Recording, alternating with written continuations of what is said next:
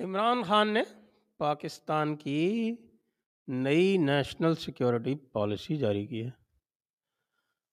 और राहुल गांधी की पॉलिसी तो आप जानते ही हैं। तो आइए देखते हैं कि ये दोनों इतनी समान क्यों हैं और इसका जो है एक ऐतिहासिक पहलू भी देखते हैं और उससे ये पता चलेगा कि पाकिस्तान और कांग्रेस में कितना एका है। आइए।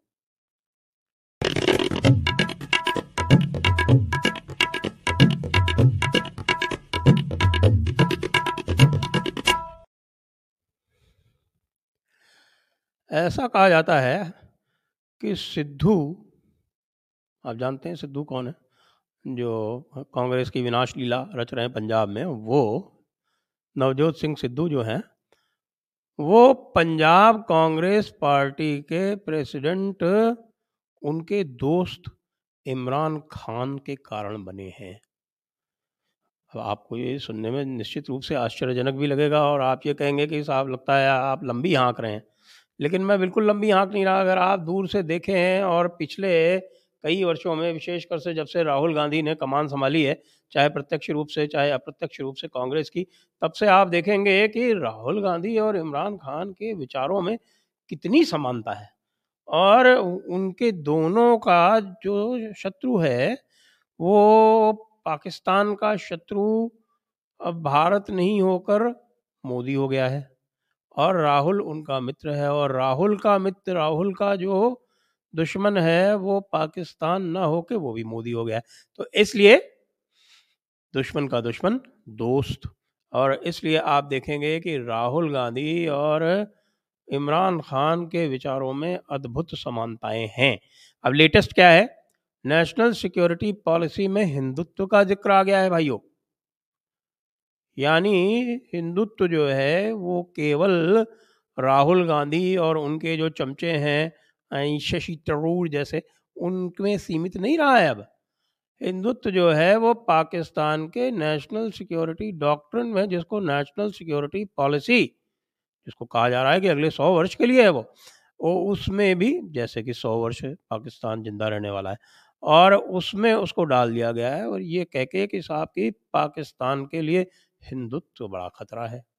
राहुल गांधी यहाँ कह रहे हैं कि भारत के लिए हिंदुत्व बड़ा खतरा है। तो भाई ये हिंदुत्व तो जोर की चीज हो गई कि हिंदुत्व भारत के लिए भी खतरा है और पाकिस्तान के लिए भी खतरा है।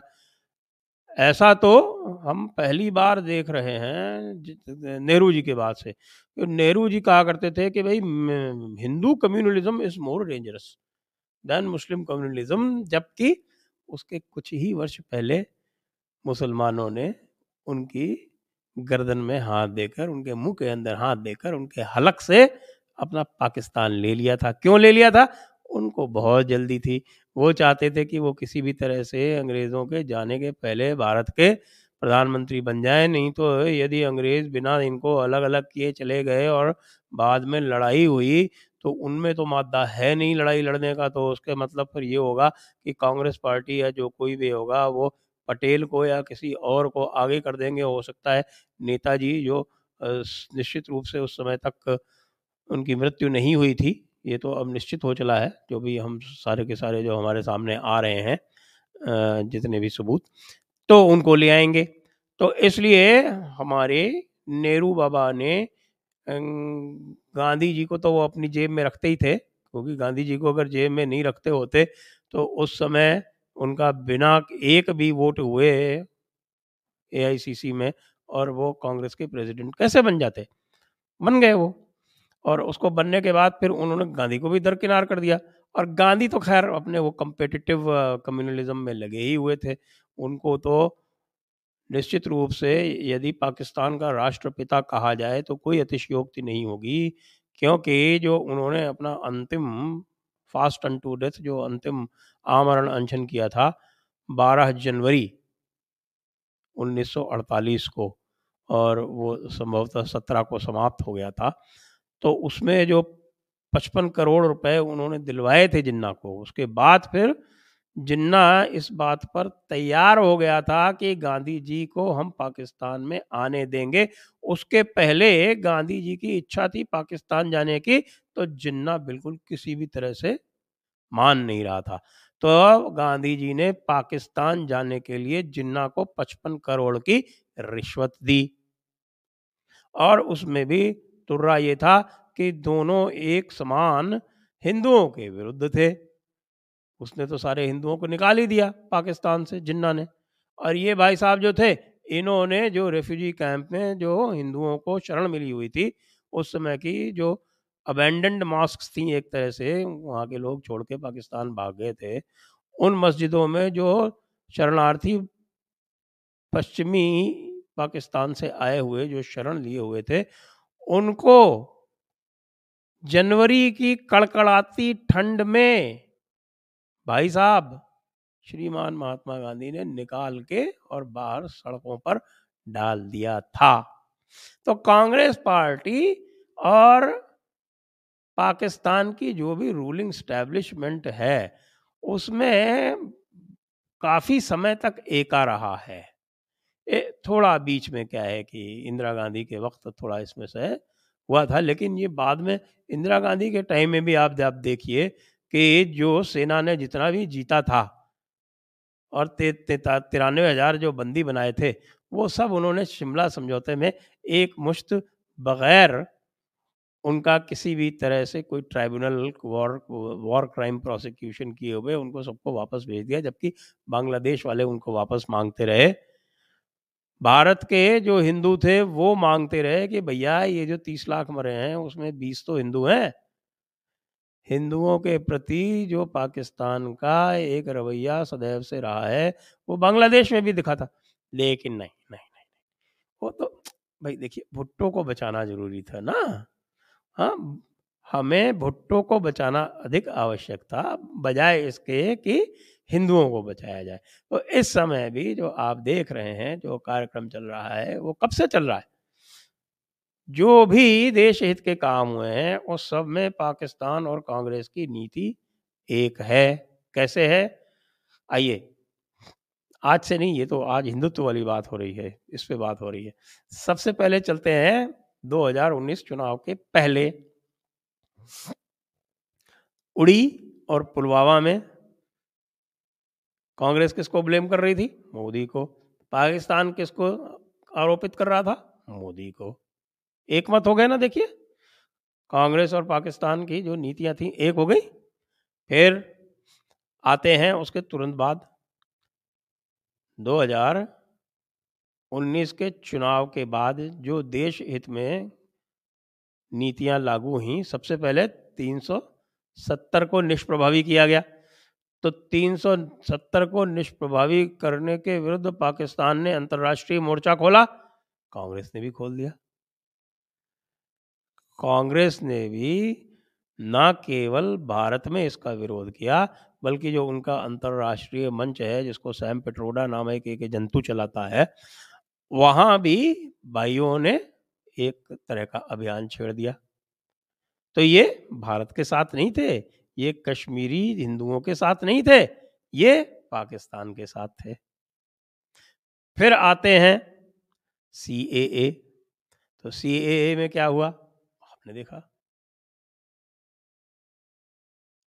वो पूरा का पूरा जो इस्लामी फ्रंट था वो यहाँ खड़ा हो गया, कांग्रेस उसके साथ खड़ी हो गई, और उधर से पाकिस्तान हमको प्रवचन दे रहा है, वो भी इसका विरोध कर रहा है। अरे भाई, तुम्हारा क्या लेने देना पाकिस्तानियों? लेकिन नहीं, यहाँ कांग्रेस कर रही है इसलिए वहाँ पाकिस्तान कर रहा है। यहाँ इस वक्त थोड़ा सा रिवर्सल हुआ कि 370 में पाकिस्तान ने आरंभ किया, कांग्रेस ने ज्वाइन किया। पुलवामा उड़ी में कांग्रेस ने आरंभ किया, पाकिस्तान ने ज्वाइन किया। वहाँ पाकिस्तान ने 370 में शुरू किया, कांग्रेस ने ज्वाइन किया। अब यहाँ पर सीएए में कांग्रेस ने शुरू किया, पाकिस्तान ने ज्वाइन कर लिया। तो भाई ये रिश्ता क्या कहलाता है? मैं तो ये सोच सोच के हैरान हूँ। ये रिश्ता तो बड़ा ही जबरदस्त है। मुझे तो दिख रहा है ऐसा कि भाई राहुल खान है और इमरान गांधी हैं, कुछ कुछ ऐसा लगता दिख रहा है। और उसके बाद ये लेटेस्ट है। तो मुझे ये लग रहा है कि किसी न किसी पुरानी एक जो दोस्ती थी नेहरू जी की उन मुस्लिम लीग के साथ में, क्योंकि जो भी पुरानी जो मुस्लिम लीग जितनी भी यहाँ बच गई थी, वो पूरी की पूरी उन्होंने कांग्रेस में एब्जॉर्ब कर ली। खाली एक छोटा सा चैप्टर केरल में बच गया, बाकी मुस्लिम लीग के जितने भी नेता थे वो सब कांग्रेस में चले आए।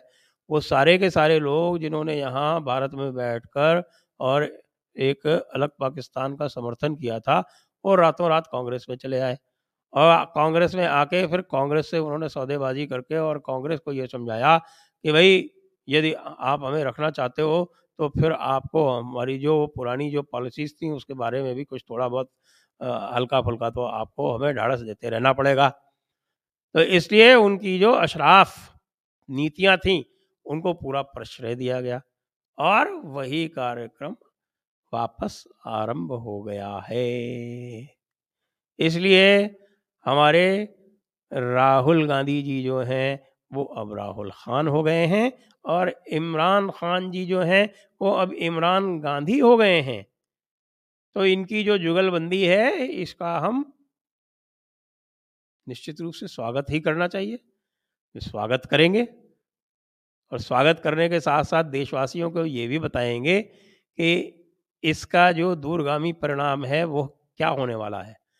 इसका दूरगामी परिणाम ये लगातार इस प्रकार से भारत की राजनीति पर दबाव बनाकर और पाकिस्तान के विरुद्ध कोई भी स्ट्रांग एक्शन होने से ये लोगों को न केवल रोकते हैं बल्कि यहाँ पर जो इनकी नैरेटिव बिल्डिंग की जो एक मशीनरी है उस नैरेटिव बिल्डिंग की उस मशीनरी को लगाकर वो पूरा का पूरा जो पंचमक्कार क्लास है उसको भी उसी में झोंकते हैं साथ में। और जो हमारा एक राष्ट्रीय विमर्श बनना चाहिए उस विमर्श को बनने से रोकते हैं और उनके साथ में पूरा ये अशराफ मुल्ला मौलाना क्लास लग जाता है क्योंकि उसका तो जो अंततोगत्वा जो उद्देश्य है वो मैं आपको बता ही चुका हूँ, आप जानते ही हैं उसका अंततोगत्वा जो उद्देश्य है वो तो ग़ज़वाए हिंद करके और दिल्ली में मुगलिया सल्तनत पुनः स्थापित करना है। और इसके लिए कांग्रेस की नीतियां आज भी बहुत ही मुफीद हैं, बहुत ही उसके लिए हितकारी हैं। तो इसलिए भाई भारतीय जनता पार्टी वालों जो बीच बीच में आप जो है राहुल गांधी को भी थपकियां दे लेते हो और आपके जो अशराफ मुल्ला मौलाना है उनको भी थपकियां दे लेते हो, आप भी अंदर से जानते हो कि इससे कुछ होने वाला नहीं है, तो भाई क्यों करते हो ऐसा। आखिरकार आज आपने जो लिस्ट जारी की उसमें आपने 107 में एक भी मुस्लिम को आपने सीट नहीं दी क्योंकि आप जानते हैं कि कुछ भी हो जाए इनमें से आपको कोई वोट मिलने वाला नहीं है। कुछ शिया वोट आपको मिल जाएंगे, कुछ पसमानदा वोट आपको मिल जाएंगे, उनको आप केटर करते नहीं हैं और थपकियां आप इसी अशराफ मुल्ला मौलाना क्लास को देते हैं। आपके जो कोई मंत्री भी यदि आप बनाते हैं उस कोटे में से तो वो भी अशराफ मुल्ला मौलाना क्लास में से होता है। तो भाई कुछ तो आप भी राजनीति सीखो, कुछ तो ये सारे के सारे मिलके हिंदुओं को जातियों में बांट के देखते हैं, वो नैरेटिव बनाते रहते हैं, उनको लगातार जातियों में बांट बांट के और उनका खंडन मंडन करते रहते हैं। तो आप भी तो कुछ करो ना महाराज। इसलिए राहुल गांधी जी, सॉरी राहुल खान जी और इमरान गांधी जी, आपको आपकी दोस्ती बहुत बहुत मुबारक हो। प्रश्न।